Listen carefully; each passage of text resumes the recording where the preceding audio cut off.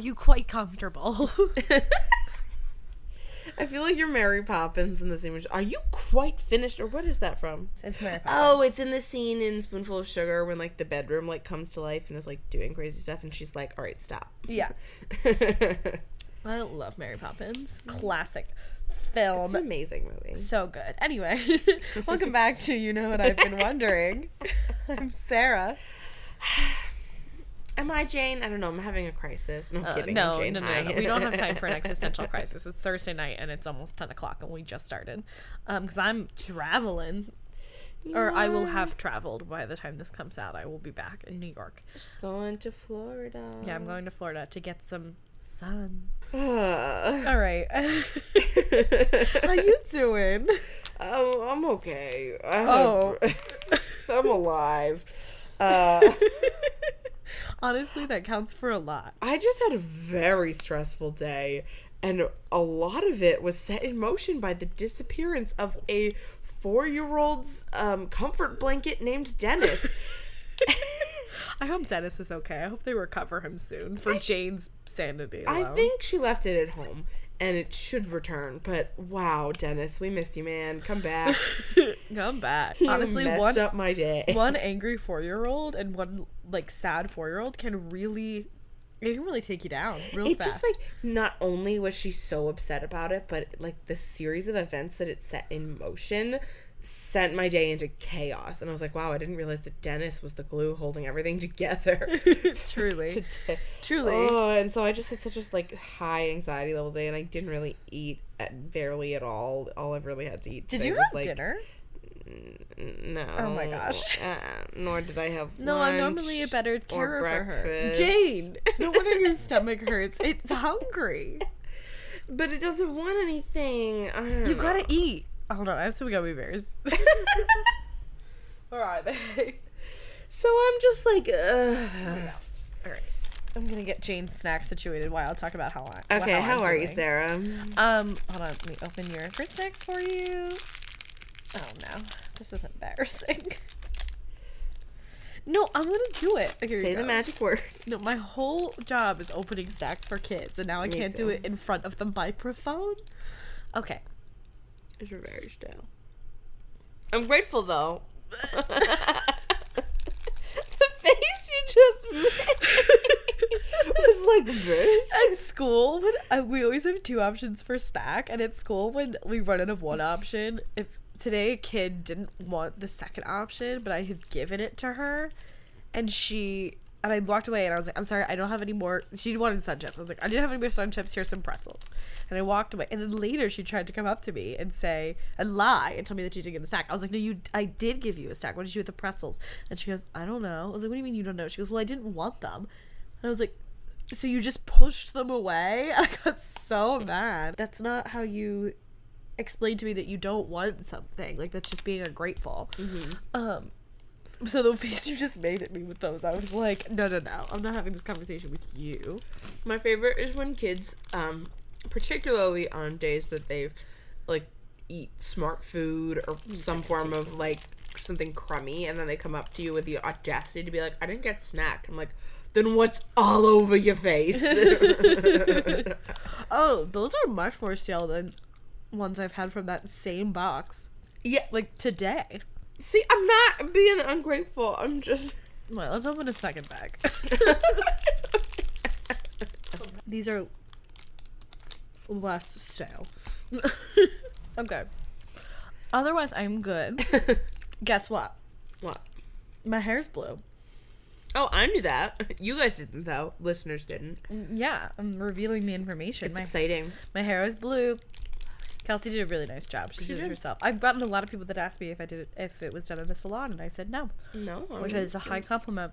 So she looks like a mermaid. Woo! It's 10 o'clock, so should we get started? Mm-hmm. Love that. All right, let's get into lipstick. Okay, so... Should I go put some on? No, it's too late. No, it's 10 p.m. Do you want to have to wipe it off before you go to bed? I mean, I always have to wipe off lips. Like, you gotta wash your face. I know, but like... All right, whatever. Anyway. Okay, so red lipstick, or lipstick in general, can be traced all the way back to ancient Sumeria the Sumerian region of southern Mesopotamia, circa 3500 BCE. Oh. I know that's so long ago. That's a really long time ago. It's a very long time. And they would use red rocks and even some gemstones crushed into a powder that they would use to tint their lips red. Now, my question is, I feel like that's a thing I feel like I should have heard of. Like, I feel like given the current obsession with like crystals and astrology and things like that, you'd think you'd hear of like lipsticks that had like crystals crushed into them. They'd be very expensive. Okay, I'm having deja vu, but I don't think it's deja vu. I think we had this exact same conversation when about we covered eyeshadow. Oh, really? I was like, we've talked about this. I don't know. I don't remember that, but I also, every time I listen to an episode of our podcast, I have no memory of saying any of the things I say. I will frequently. I today was listening to our podcast on the subway and laughing at a conversation we had because I had no memory of it. And you find us funny? I do. Oh, good. And I'll even hear myself say facts and I'll be like, oh, that's interesting.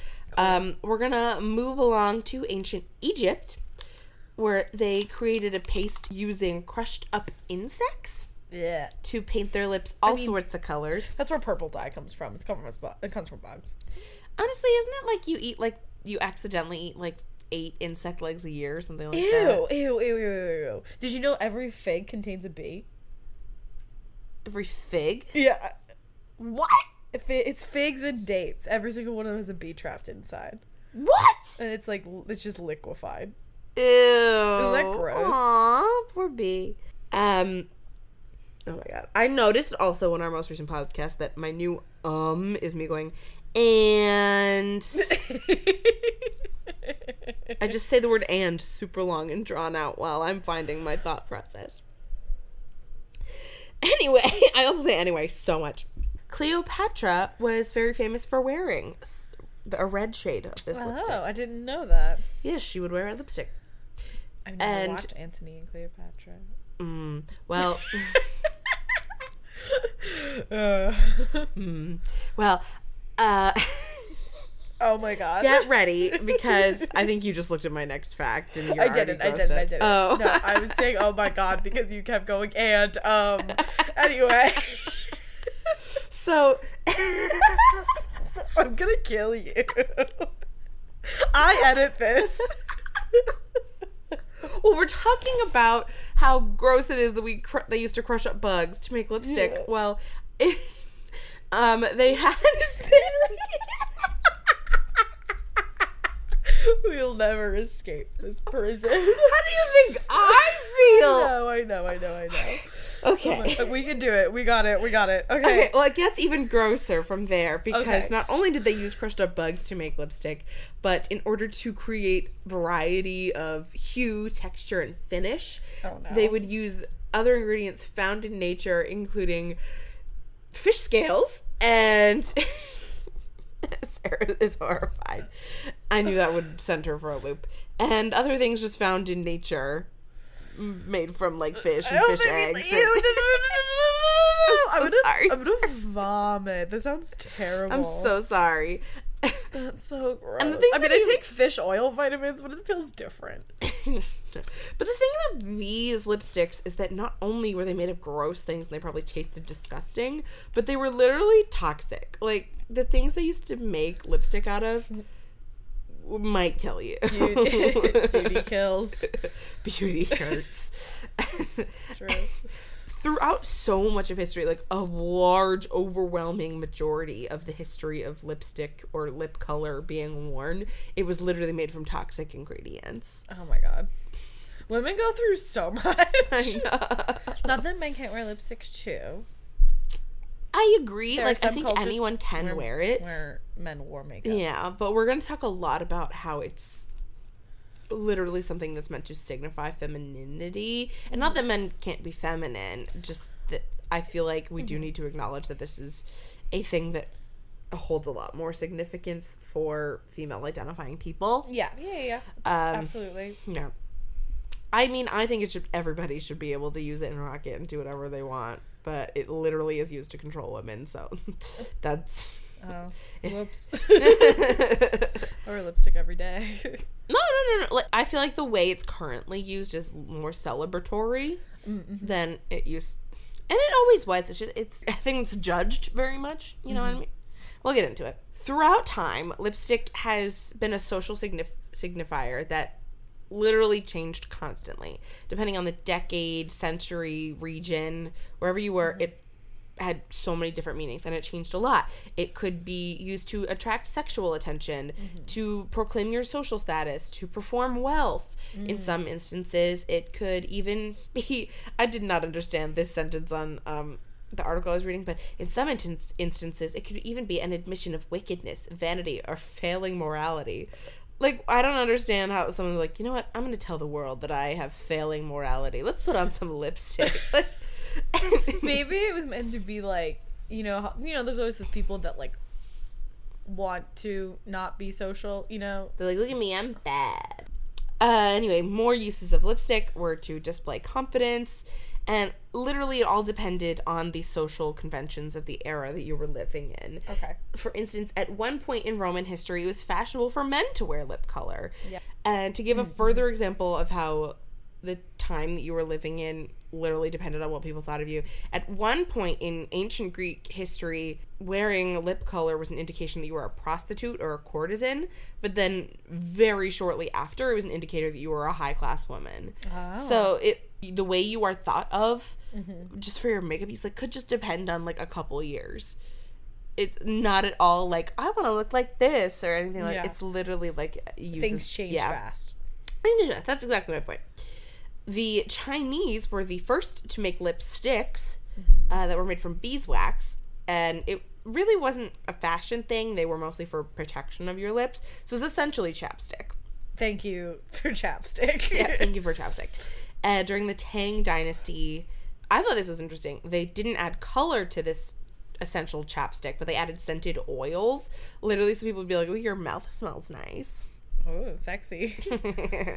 To, like, allure people to their When I made my mouths. lipstick on Sunday, we could add a scent to it. Mine's wild berry. Yeah. In Australia, Aboriginal girls paint their mouths red with ochre for a puberty ritual. Still to this day? I think it's an ancient practice. Okay. So I wouldn't be shocked if, like, some groups still did it. But I'm mostly talking about, like, back when... Before colonization, yeah. Correct. Let's talk about England for a little bit. Love that. Yeah, lip coloring gained popularity there in the 16th century and was really popularized by Queen Elizabeth I. Her whole, stark white face paint, bright red lips, that look, she really made that. Is Alice in Wonderland supposed to be inspired? Like, the Queen of Hearts? Yeah, I'm pretty sure. Oh my god. I just put that together. Continue. Okay, so in this Elizabethan era, lipstick was made from a blend of beeswax and red stain from plants. And at the time, only upper-class women and male actors were not allowed to wear makeup, but, like, it was socially acceptable for them. Right. For other people, you'd get judged. And that is really a huge factor of all this. Like, whether you wore or did not wear lipstick, you'd face harsh judgment, which is so dumb. Throughout most of the 19th century in England, skipping ahead a couple hundred years, the obvious use of cosmetics was not something that was considered respectable for women to participate in. Now, when I say the obvious use of cosmetics, that's not to say that people weren't wearing them, but it was just like, natural looks. Yeah. I feel like that's something that shocks a lot of men. Would be like, I like a natural look. I don't like women who wear makeup. But then, like, there's so many women that you probably don't think wear makeup that are wearing, like, foundation or blush. Yeah, or, like, there are days when I, like, really do my eyeshadow and a contour and a highlight and all the whole shebang. And I come into school and my students are like, you're wearing makeup. But I do my makeup every single day. Like, there's not a day that I don't go out without foundation and concealer on. Yeah. So, it is true that most people who don't wear makeup probably don't realize what a natural look really is for most people. Exactly. In this time, in the 19th century, only actors and prostitutes were the people who had obvious makeup looks. Look that you could tell, like, they're wearing makeup. In the 1850s, there were many published reports warning women that they shouldn't wear makeup because it contained lead and toxic vermilion, which was true. That's not saying that it kept people from wearing it. But again, there was like up until like the early 1900s, a majority of makeup products were made from toxic things. Oh like, my gosh. it was a problem. You fools, you absolute fools. Yeah. The first commercially sold lipstick was invented by perfumers in Paris in 1884. They made it from deer tallow, which, I'm gonna be honest, I forgot to look up what that is. Deer what? Deer tallow? Is that like bone marrow? I hope not. It's the fat. Oh, that's gross. It's the rendered form of beef or mutton fat. Ew. That's yucky. That's disgusting. So, deer tallow, yuck.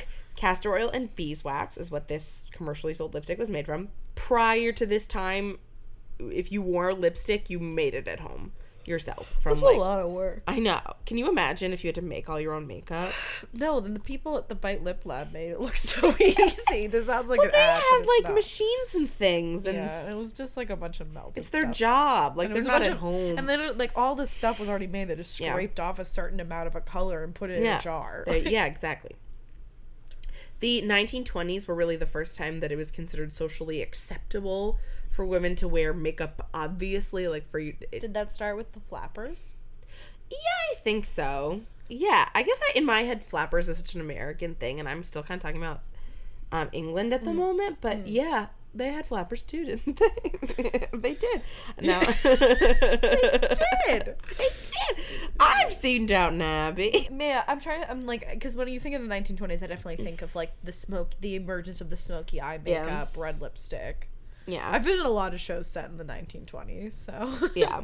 I mean, in the 20s, it was very popular for women in the U.S., definitely. When I was in Thoroughly Modern Millie, I was Miss Dorothy, and the whole, like, our show's personal concept of Dorothy is that Millie is this modern woman who is a flapper and has smoky eyes and wears red lipstick. And when we were talking with the costume and hair and makeup people, for me, they were like, it's really important to portray Dorothy as like the past trend, which was like natural makeup, longer skirts, all of that.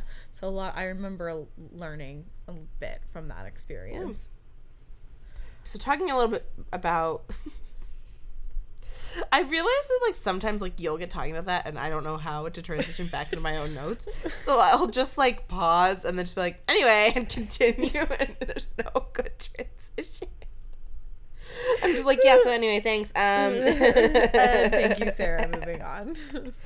In the 19th century in the U.S., lipstick was made from this thing called carmine dye, and that is extracted from insects called cochineals, which live on cactus plants in Mexico and Central America. Do you want to know how I know this? How do you know that? Because at Muhlenberg I took a class called creative chemistry, and we made dyes out of the freaking bugs. They brought the bugs in. I didn't. They were like, you can make a purple dye out of bugs or a yellow dye out of stones, and I was like, I vote stones. I'm doing the stones. I'm doing the stones. Give me the stones. But some people made it out of bugs. It was really gross. Yeah, they're little. They look like stink bugs. And this carmine dye that they would use from the bugs was not in really stick format. You'd get it in like a jar or wrapped in paper, and you would use a brush to apply it to your lips. Now this dye was super expensive. Yeah. And people thought it looked really unnatural on your lips. So it was really I imagine. So it was really frowned upon for like everyday wear. And it was something that only like actors and actresses used. Okay. Now the famous actress Sarah Bernhardt was considered kind of like an out of the box thinker. What's the term I'm looking for? Yeah. Like she was like out there because she was known adventurous. Maybe she was known to wear lipstick and rouge in public, and she was even seen applying it in public, which was like never done. You only put on your own. You only applied the carmine dye to your lips when you were at home. which is just kind of a social thing. Like it draws the curtain. Like, oh, look at me, I'm putting on makeup. It's not like I woke up with this super unnatural dye on my lips. Right.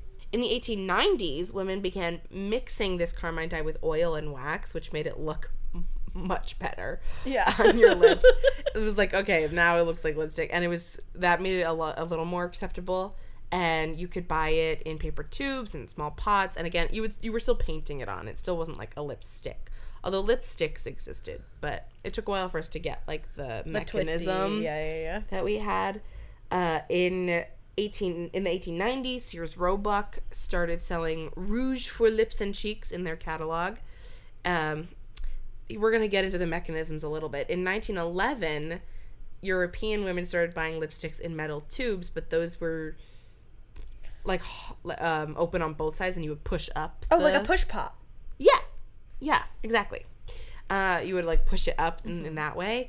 In 1912, people were still talking about how you shouldn't wear lipstick. One, because people would judge you. Two, because it was literally poison still. Like, how were people not dying? I don't understand. I feel like if it was the 1920s, if Twitter existed in the 1920s, people on Twitter would be like, you are literally eating poison. It's like that tweet of Louis Tomlinson's when all the One Directioners gathered outside their hotel in like a pit of snakes. And I think that was Harry Styles. No, it was Liam. It was Liam, I think. And he was like, "What are you doing? Go home. There are snakes." That's me with this poison. In 1915, this guy named Maurice Levy, invented cylindrical metal containers that had this little tiny lever on them that you'd press with the edge of your fingernail, and that would move the lipstick up. That sounds really hard. I know. You'd like have to have enough nails. It wasn't until 1923 that James Bruce Mason Jr. in Nashville, Tennessee, patented the swivel-up lipstick tube that we use today. So it's been around almost 100 years. Yes. And I do find it interesting that both of the swivel-up tube that we know today and even the, like, press tube that we were talking about before were both invented by men. And I think that's just because women were not allowed in the sciences and in inventing circles and engineering. Yeah. As photography grew in use and popularity, women started wearing lipstick when they would get their portraits taken, or just when they knew their photograph was going to be taken, and that made it more of a regularly seen, popularized thing. It's slowly going to grow in acceptance. Yeah. Elizabeth Arden and Estee Lauder both began selling lipsticks in their salons. Except that wasn't Estee Lauder. No. During World War II, it sort of like hurt lipstick but also helped lipstick, and we'll get to why. Less women were wearing it, mostly because you just couldn't get the ingredients, because at the time it was made from many things, but some essential ingredients are petroleum and castor oil, and those... Petroleum? Oh my gosh. Like petroleum jelly. Oh, okay. Yeah. Okay. You're picturing like oil. Yeah. I was like, what? There was a scarcity of those two ingredients, so it was probably really expensive if you could find it. So less women were wearing it, but at the same time, for the first time, women were allowed to work in engineering and scientific research, because all the men, were off fighting the war. Yep. So this woman, in the workplace. So this awesome woman named Hazel Bishop became an organic chemist, and she invented the first long-lasting lipstick called No Smear lipstick.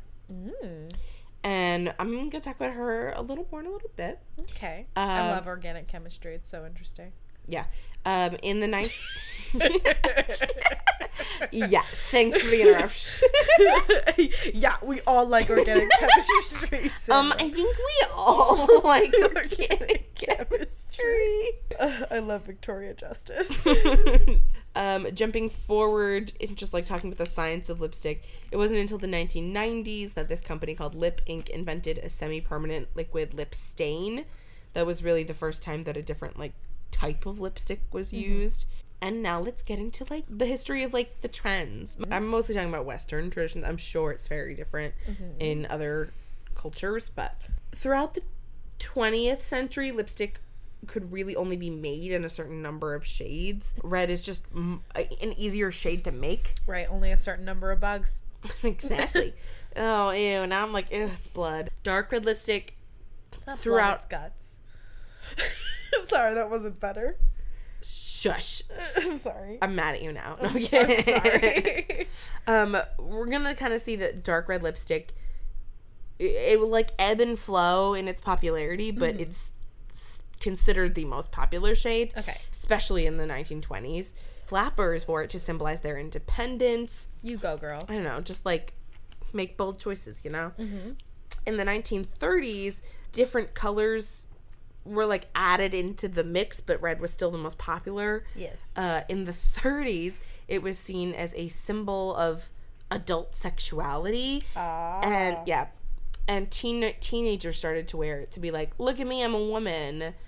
And adults were like, we don't like that, which I wouldn't either. I mean, I don't care if teens wear red lipstick, but the fact that it was like literally agreed upon by the whole culture that like red lipstick means you're sexually active, and a bunch of like 13-year-olds were like, look at my lips. Like, I'd be like, get out of here. Please don't. But adults thought it was an act of rebellion. In 1937, there was even a survey that 50% of teenage girls said that they frequently fought with their parents over their use of lipstick. Oh, wow, that's a lot. I know. So teenagers were trying to, I think, just show their maturity, and adults were like, stop that. Stop wearing a thing that literally reads to the rest of the world, I'm having sex. Which is not what it means. It's just goo you put on your lips. Anyway, in the 1940s, it was stressed in magazines and books that men prefer a natural look. Oh, just wait until we get to my segment, Jane. Oh no. And again, this like whole thought process of if you wore lipstick, you were literally a slut. And I do think that comes from the time period where literally the only people who wore it were prostitutes. Right. So I think that's where that thinking originally comes from. Yeah. It wasn't until the late 1950s when actresses such as Elizabeth Taylor and, shout out to last week, Marilyn Monroe, helped to bring the red lip look back into popular fashion. And the lady we were talking about before, Hazel Bishop, founded a company in 1950. An advertiser named Raymond Spector helped her launch her own business. It really took off. It was thriving. And she had an ad slogan for this kiss-proof lipstick that she invented that said, stays on you, not on him. Ooh. And people were actually, like, cool with that. Oh. Like, you'd think that'd be a huge scandal, but it was, like, people were like, oh, yeah, nice. Good for you. Nice. Nice. Good for you, Hazel. And just like Hazel, a lot of lipstick companies took off in the 50s. In the 60s, the attitude towards lipstick kind of shifted in that you weren't considered slutty if you wore lipstick at all, but you were considered slutty if you wore red lipstick. But if you wore a different shade like pink, that was seen as more pure and feminine. And during this time, like, lipstick was literally tied to femininity, and you were told that you weren't a woman if you wore it, or it was assumed that you were a lesbian if you didn't wear lipstick. And this is so confusing. I know. No, it's ridiculous. The term lipstick lesbian is in reference to this time, but that term was used in an article pretty recently. Like, I feel like it was around the time that the L Word was on TV. Okay. They were talking about that, and then it really became a popular term on that show, and it literally just means like a femme lesbian. Like, if you're a lesbian but you're not considered like quote unquote butch, you were called a lipstick lesbian because like you were a lesbian but you still presented femininely. Yes, that was popularized by that term really took off on the TV show The L Word, which I think just came back, didn't it? It's now been renewed. It's like it's a reboot. Yeah, some rock groups like the Ronettes and the Shirelles, which were famous in the 60s, they popularized white lipstick or nearly white lipstick. Oh, I know. And some girls started wearing under eye concealer on their lips to like imitate that. Oh, I would not find that comfortable. I guess it would feel okay, but I just feel like on me it would just make me look kind of like washed out. Yeah, that's the whole thing. Like, I don't see anyone actually saying this, but I personally think, like, red lips, like, yes, it's the easiest to make because of the ingredients that we just have, but also I think it just accentuates what your face kind of does naturally, just, like, because you're kind of on the pink tones anyway. Yeah. And I think especially for actors, when you're super far away and you can't make out facial features, it's to, like, exaggerate your lips and to literally show where your mouth is. Yeah. Like, that's the same deal when you're putting on a lot of makeup on your face. Like, you literally want to show where your lips are. Yeah. So that's why, like, pink and red tones, I feel like, are the most popular. In the 70s, more unusual colored lipsticks became popular, like lime green, light blue, even silver. I feel like I'm having trouble putting together a mental image of that, but I believe you. Silver lipstick? I've seen it. Not silver lipstick, but like lime green. I feel like I'd be like, okay, like that in my mind is like I can picture it. a very specific, like almost like a very neon, like it's a music video look. Like I feel like I've never seen someone in real life wearing it, but I'm sure they did. I'm sure it was cool. I could get behind it. I love some makeup experimentation. Yeah. In the late 1970s through the late 1990s, or through the 90s, black lipstick took off, especially in punk and goth subcultures. Yes. Mm-hmm. And in the 80s, a lot of, like, I wrote it as trendy gimmick lipsticks. There was a lot of, like, color-changing lipstick or lipsticks that worked like mood rings and would, like, react to your body temperature. Yeah. Glosses and, like, different things like that, which my brain goes to Claire's when I hear things like that. Good old Claire's. Yeah, those things were happening. That began in the 80s. In the 90s, mattes and brown tones became super popular. And in the 2010s, bright, bold lip colors became trendy again, specifically red. My brain goes literally to Taylor Swift. Yeah. When I think of that. She wore a lot of red lipstick. She did. Her middle album eras. Yeah. And around 2014 and 2015, nude shades became popular, which I think they were already in the 90s, but like... Nude lipsticks are really big right now. Yeah. And then in 2015 and 2016, brands like Anastasia Beverly Hills, Sephora, Huda Beauty, Kylie Cosmetics, and NYX Cosmetics popularized lipsticks that you would apply like a gloss but then would dry to become like a matte. Yeah, I have those. Yep, I have those too. I'm still not great at the NYX ones that we got that I have like in crazy colors. They always I need to get better at figuring out how to apply them in a way that doesn't make my lips do like a scrub. pucker. You should do a scrub first, smooth out your lips. Do a mask. Yeah, it gets very like wrinkly. Maybe if I put on like a chapstick right before. But then I feel like when I do that, it doesn't stay on. Yeah, no, you need to get a lip scrub. You gotta scrub, and then you gotta do a mask, which smooths it out. Every time I put on lipstick, though, I gotta do all that? When you do those lipsticks. I want to wear more often. No, for what's the day? When Yeah. you do it, like, for that day, you gotta do it if you're gonna wear that lipstick. Yeah. Did you hear about what happened with Nikki Tutorials on YouTube this past week? Besides them coming out as trans? Yes. Yes. Oh, well, anyway. I support her, love her. Yeah. Very proud of her for being very brave, and I'm glad she stuck it to those blackmailers. Yeah, same. I watched that video on the bus mode to work yesterday, and I was, like, about to cry. I was like, she's so cool and brave. I love her. Yeah, she's very cool. I thought you were going to say that she, like, came out with a lot of lipsticks, and I was like, cool. No, they're just like talking about makeup made me think of that, like, just now. Yeah. Anyway, so that's really all I have on lipstick. That's great. That was Bringing us to the modern day. I That like was awesome. lipstick. I like feel lipstick. like I like to play more with, like, eyeshadows. Mm-hmm. And I've always, like, I've wanted to play more with lipsticks. In college, I remember, like, trying, like, a black lipstick, and I came out and I asked my roommate if I pulled it off, and he said no. And I was like, Simone, if you're listening to this, how dare you? He was like, it's just not really, like, your vibe. And I was like, I want it to be. I know, I want to be so much more goth than I am. I know, me too. I'm like a sunshine person. I do think, like, certain shades of red look better on me than others. Like, I lean more towards, like, the cranberries and the maroons than the, like, bright scarlets or the... I have one red that's like a really true red lipstick, and I love it.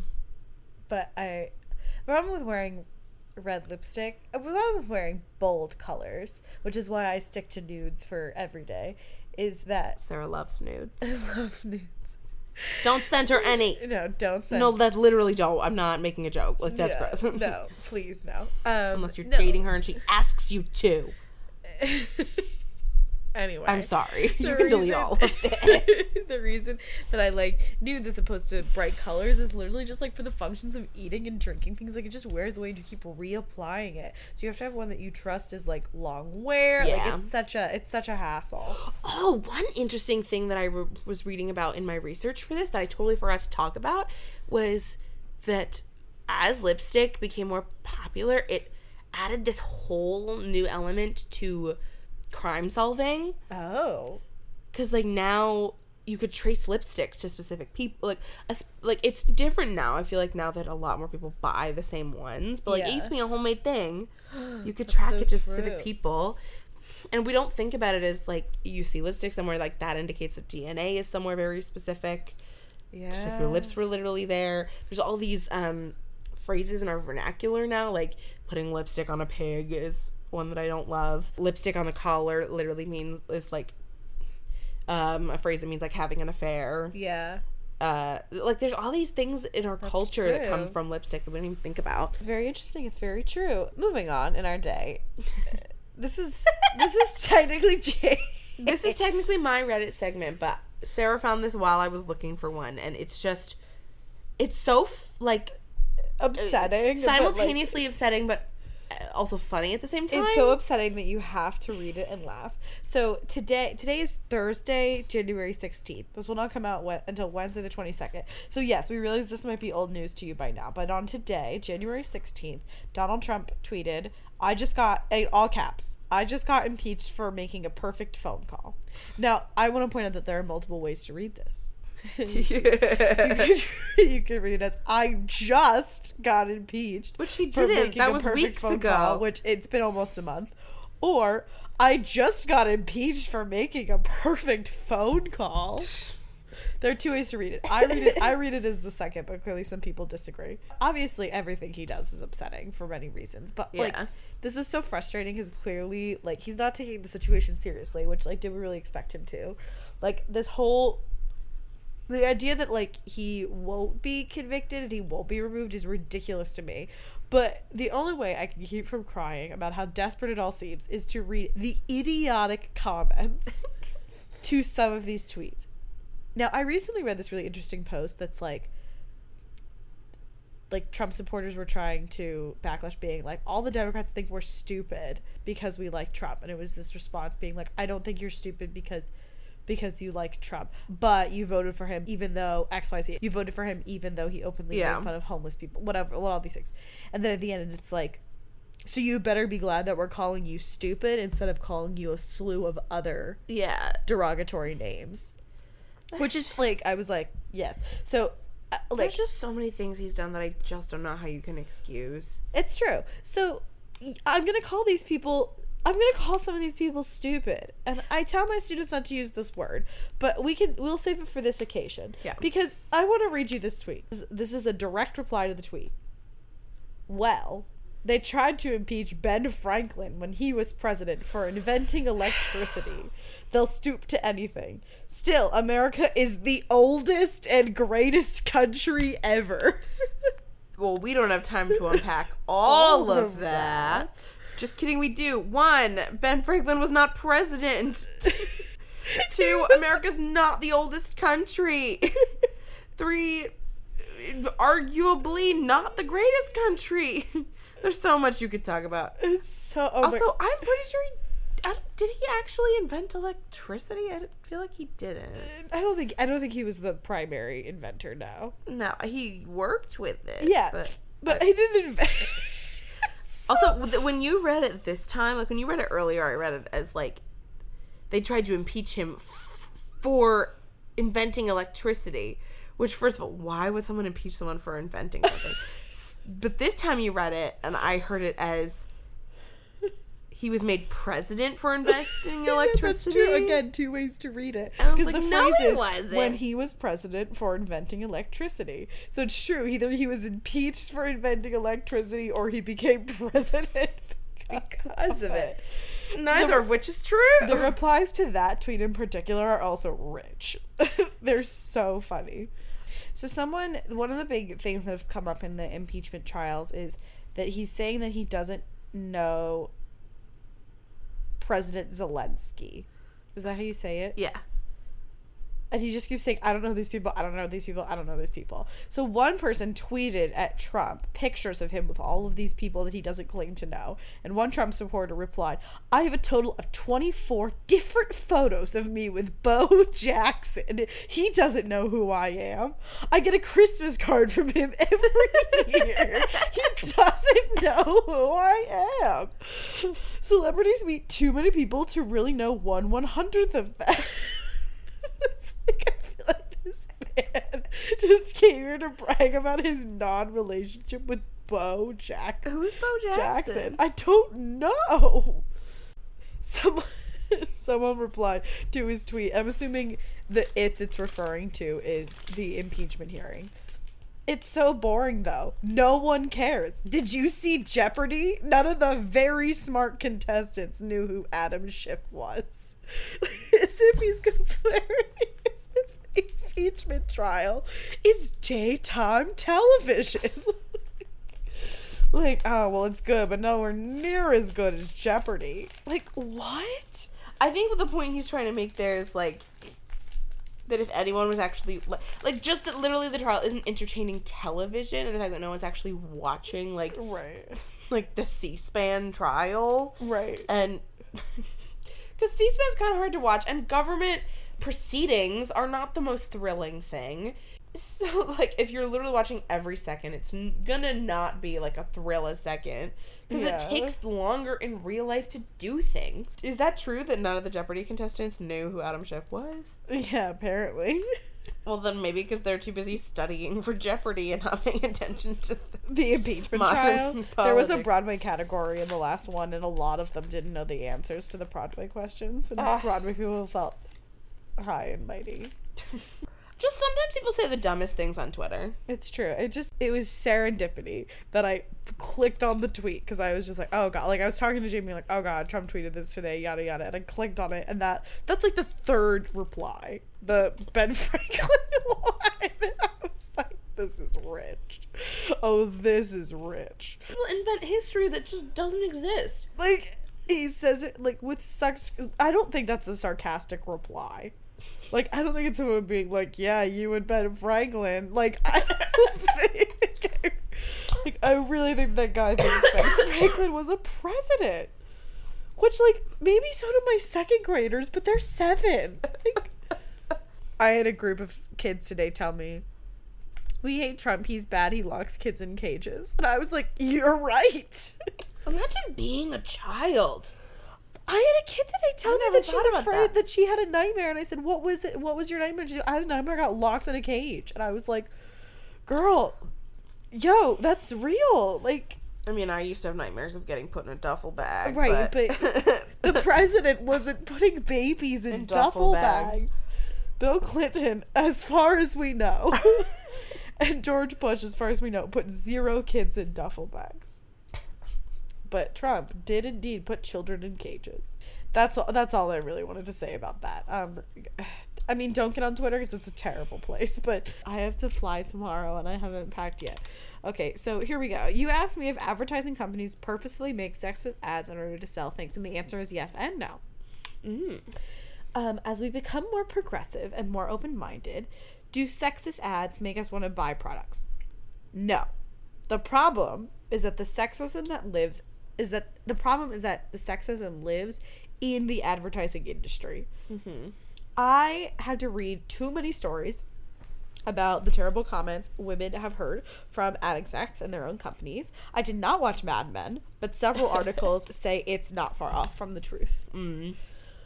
One female ad executive said, quote, when a guy walks into a room and owns it and takes control, he's a leader. When a woman does it, she still gets, wow, she's self-absorbed and aggressive. She must be going through menopause. While women do make up half of the workforce at ad agencies, it's no surprise that men make up the majority of upper management and executive leadership. In 2018, an Ad Age article cited only 1 in 3 women work at ad agency. 1 in 3 women who work at ad agencies as believing they make the same wage as their male counterparts. The gender pay gap in marketing exceeds the average across other industries, according to Glassdoor. Jane rolls eyes vehemently. Oh yeah, sometimes I forget that we have to like vocally do. I narrate you. This is true across America and foreign ad companies, so it's not just an American problem. It's a notable issue in the UK where only 12% of executives in advertising are female. I knew when I gave you this topic. I said last week, I'm going to be furious the whole time I listen to you. But here we go. I would also like to note that as of 2015, only 5.3% of employees in advertising were black and 11.7% were Hispanic. Which there is a noticeable lack of diversity, racial diversity in advertising as well. In 2016, there were several scandals surrounding major advertising executives, specifically a scandal surrounding CEO Gustavo Martinez. Martinez resigned after a female employee filed a lawsuit accusing him of racist and sexist behavior. She said that he repeatedly made inappropriate comments about her body, about employees at their company, about potential clients, yada yada. This turned media attention to the attitudes of men in the industry and the experience of women, and a lot of the articles that I found were written immediately following this story, and it really shed a light on what was going on. A UK article from Campaign Live discusses how much of the industry loses qualified female talent between education and employment. So while there are many women going to school to go into advertising, many women change trajectories before ever taking a job in advertising. Interesting. Karen Ellis, who is an ad exec, gives the following reasons for this. She said there is an unconscious bias amongst male educators and creative directors that leads them to champion more masculine work. And so some of the reasons that women may decide not to go into advertising is that there is consistent exclusion of women from social events and networking. There's a lack of female role models, specifically successful creative directors who are mothers. A lack of confidence in traditional masculine soft skills such as assertiveness, drive, resilience, and self-promotion. Women do not feel comfortable doing these things for obvious reasons. If it's not obvious, then you can go ask any woman. Denial amongst young women that gender is a barrier to their success. So a lot of women will refuse to acknowledge the inherent biases against them.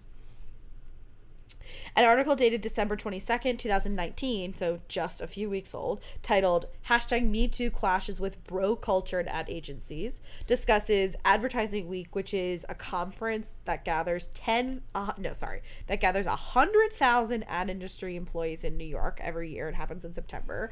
The empowerment of women, this is a very ironic story. The empowerment of women was a hot topic at this year's Advertising Week. Oh, I saw this online. Despite several activities during the conference that solidified its continuous reputation as a boys' club. And this article specifically talks about Pitbull performing on the closing night of Advertising Week, featuring dancers in revealing bodysuits as he sang a very sexual song. So all of the women there were like, okay, we just like had this whole week. Did we learn nothing? Literally. It's like absolutely nuts. This article states that even women at agencies with high-profile diversity campaigns still experience the same sexist treatment as women in lower positions at, like, you know, not as high-profile of companies. They describe receiving nicknames like the face.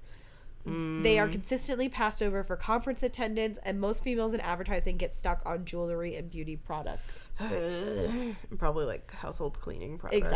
Exactly. As their clients. Kate Catalinac, who has worked in advertising for 14 years, says she has seen no change in her 14 years of work. And a lot of the other women interviewed in this article who have, I think the one with the least experience still had 10 years of experience in advertising, said the same thing. Jeez. There is a movement known as the 3% Movement, which is an organization working to change the distribution of women in creative direction. They're called the 3% Movement because when they were first founded, only 3% of creative directors in America were women. So far, they've boosted the number to 29%. So now 29% of creative directors in America are women. That's still that's not 50. Yeah, it's way less than 50. The 3% Movement gives feedback and evaluates the major advertising companies across the U.S. And they will give them certification when they feel they have achieved something that resembles gender equity. Although more than 20 have sought certification, only 7 have passed. Jeez. And then there's the issues of the ads themselves. As we know from evolution, it is the male evolutionary purpose to seek out women to make as many offspring as possible. Or seeking out females to make as many offspring as possible. I'm talking about our evolutionary biological programming is to be like, let's make as many offspring as possible so we can guarantee our non-extinction.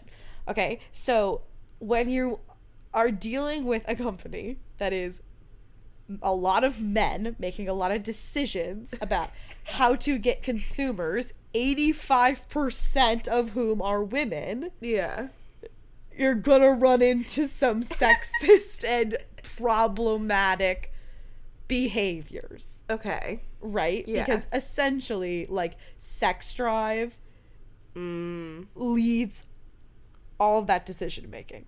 Okay. There's a specific form of advertisement known as gender advertisement. And this refers to images that depict stereotypical gender roles in advertising.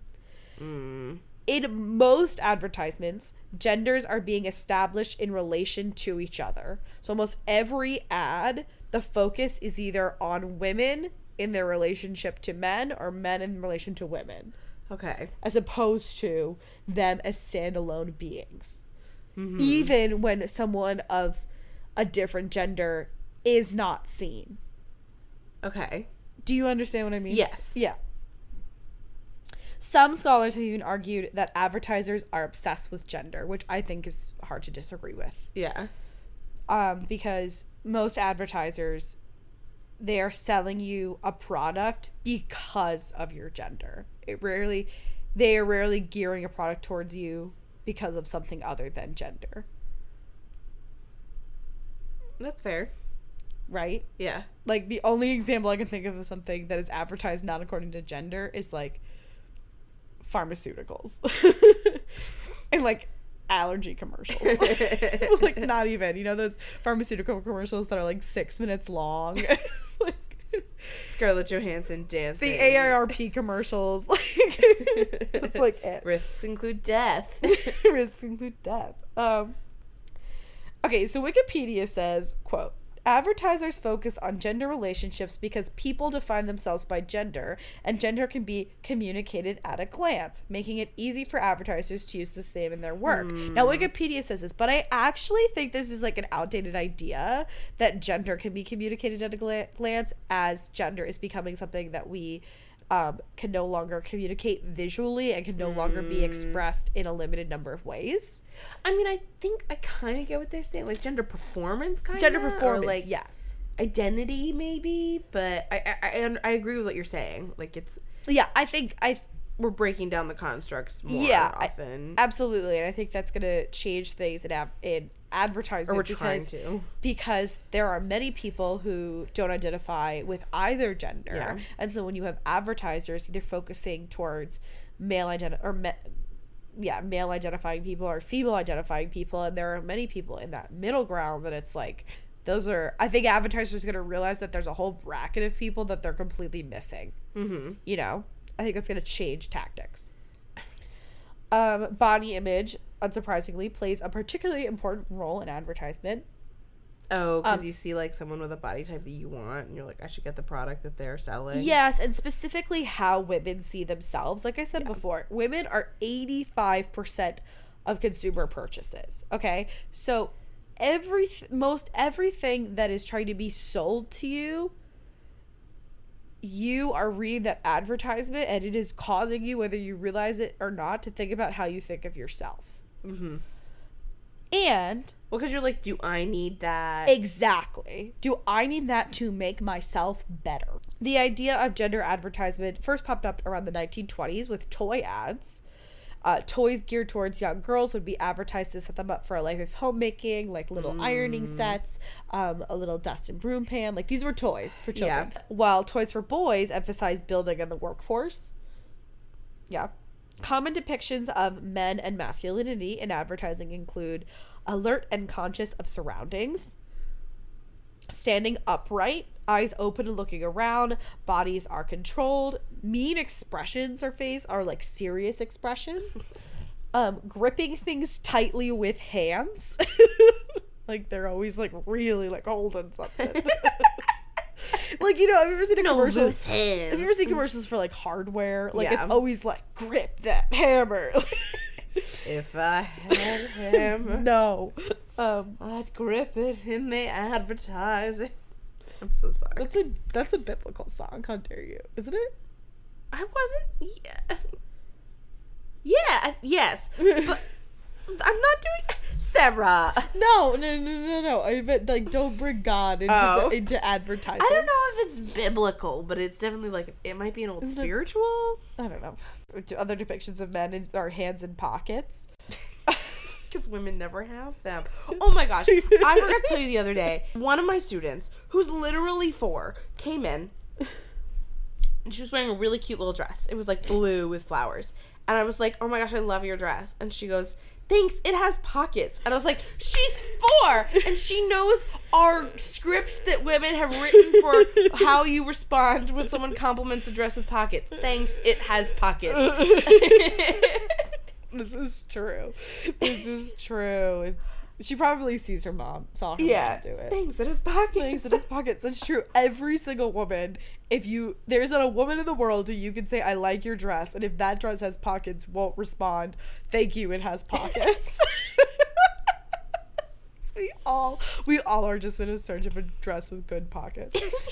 And finally, pants with good pockets, but dresses with good pockets are, wow. I can't stand diamond in the rough. I can't stand when a man in front of me takes things out of his pockets, because I'm like, look how much you can fit in there. Oh my god, dress me nuts. Anyway, and finally, men are often depicted as physically active.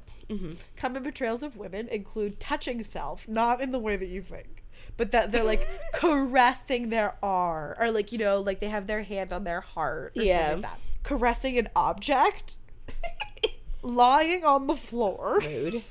Sitting on a bed or a chair, not very mobile, very stationary. Mm-hmm.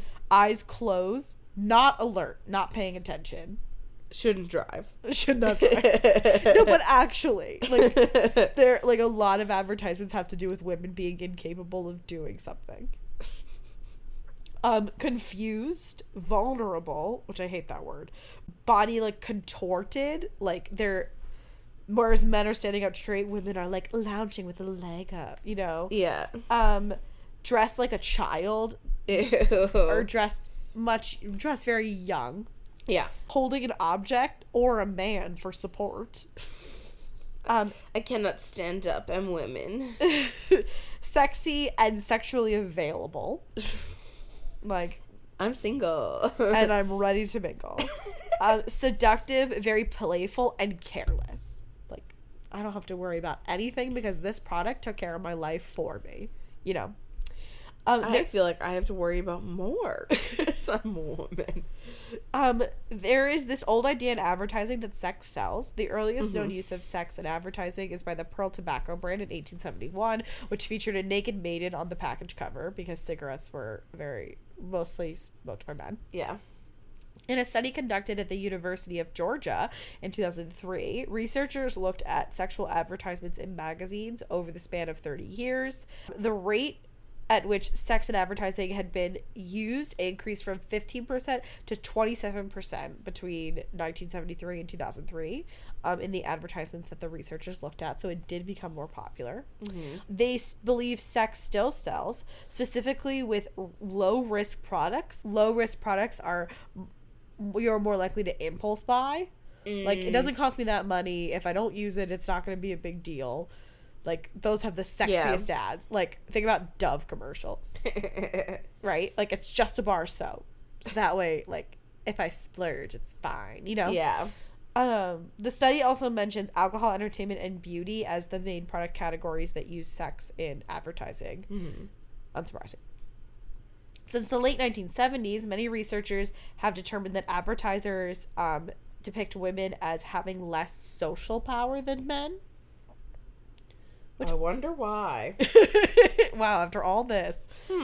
A 2010 study, marketing study entitled "Is Advertising a Barrier to Male Movement Toward Gender Change?" analyzed commercials during programs targeted to different gender audiences.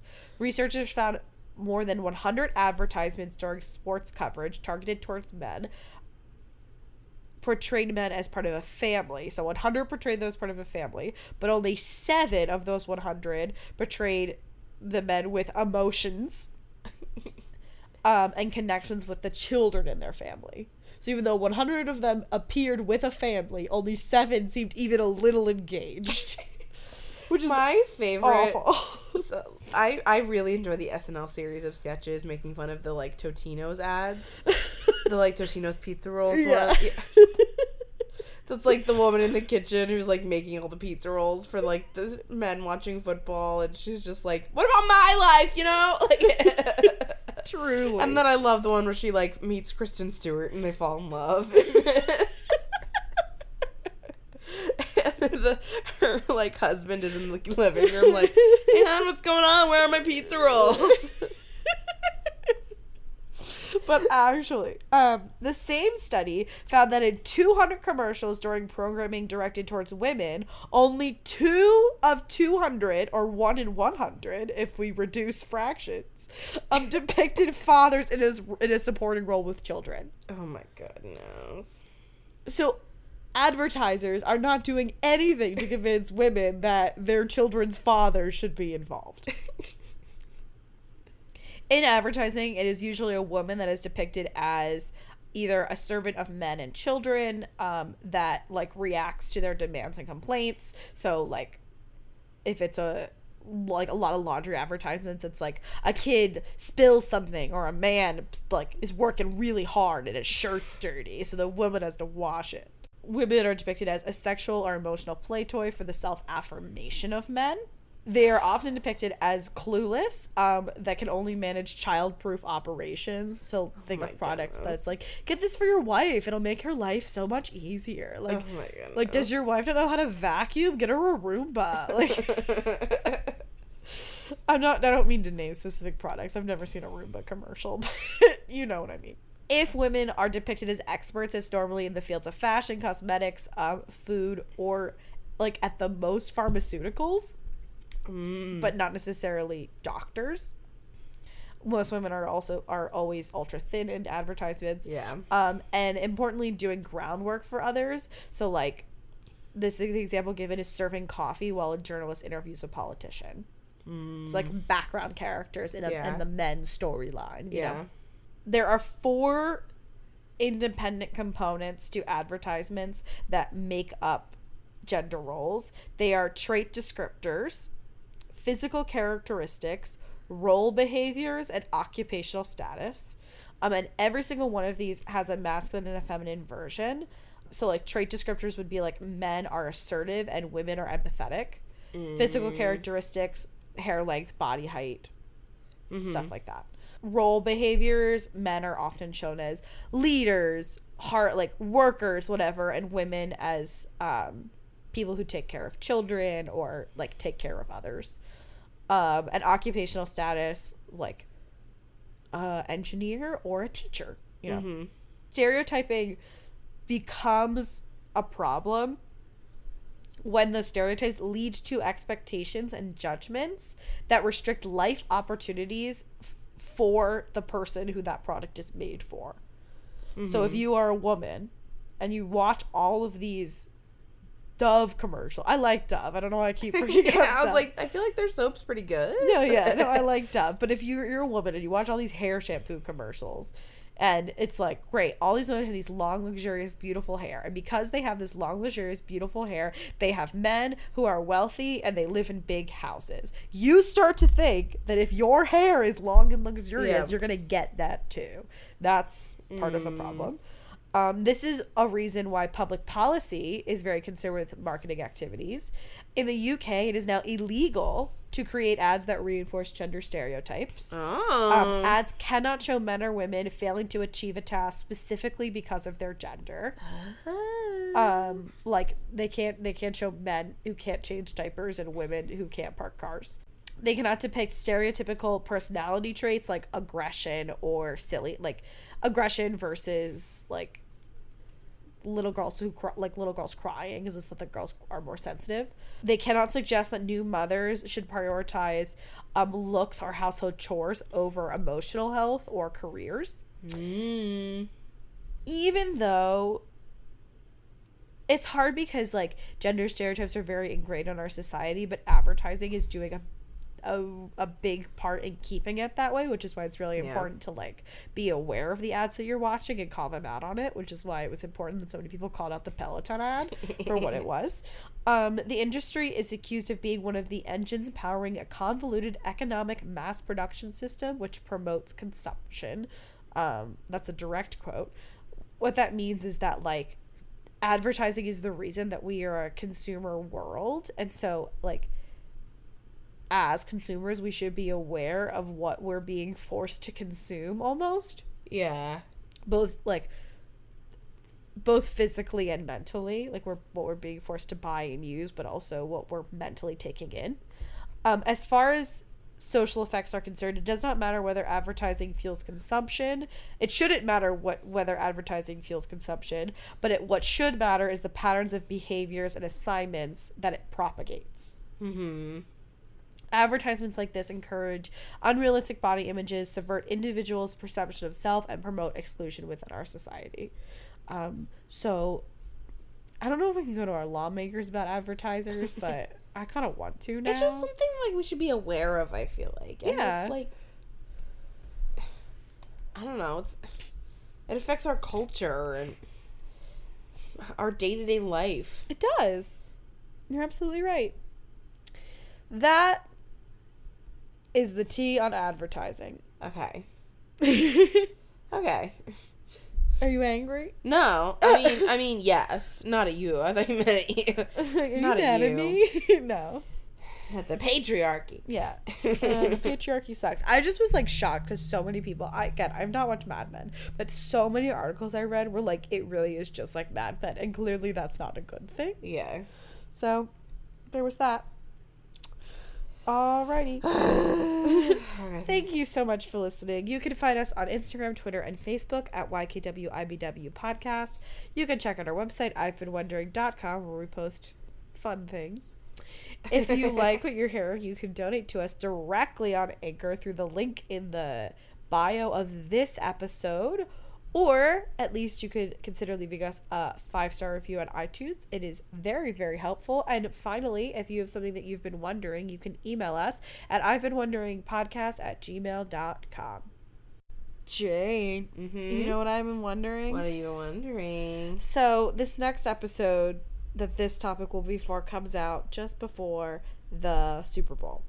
And I've been wondering a little bit about the development of American football. Oh, interesting. I know a little bit. I know a lot more about like how baseball came to be, but like if there was already a football, how did we get ours? You know? Yeah, did we just like forget what football was on the boat ride over, and then we got here and we were like, wasn't there a sport called football? Yeah, there was. How do you play it? I don't remember. Let's make up a new one. Yeah. We all just lost our memory and we made a whole new game. And we were like, whoops, we named it the same thing. Ooh. It's like, it's not play with your feet. Anyway, I want to know more about that. I want to know about the history of football for the Super Bowl. Okay. Okay. The history of football. I can learn about sports. You can do it. Sports. Am I saying that right? No, okay. Sports, you heard of it?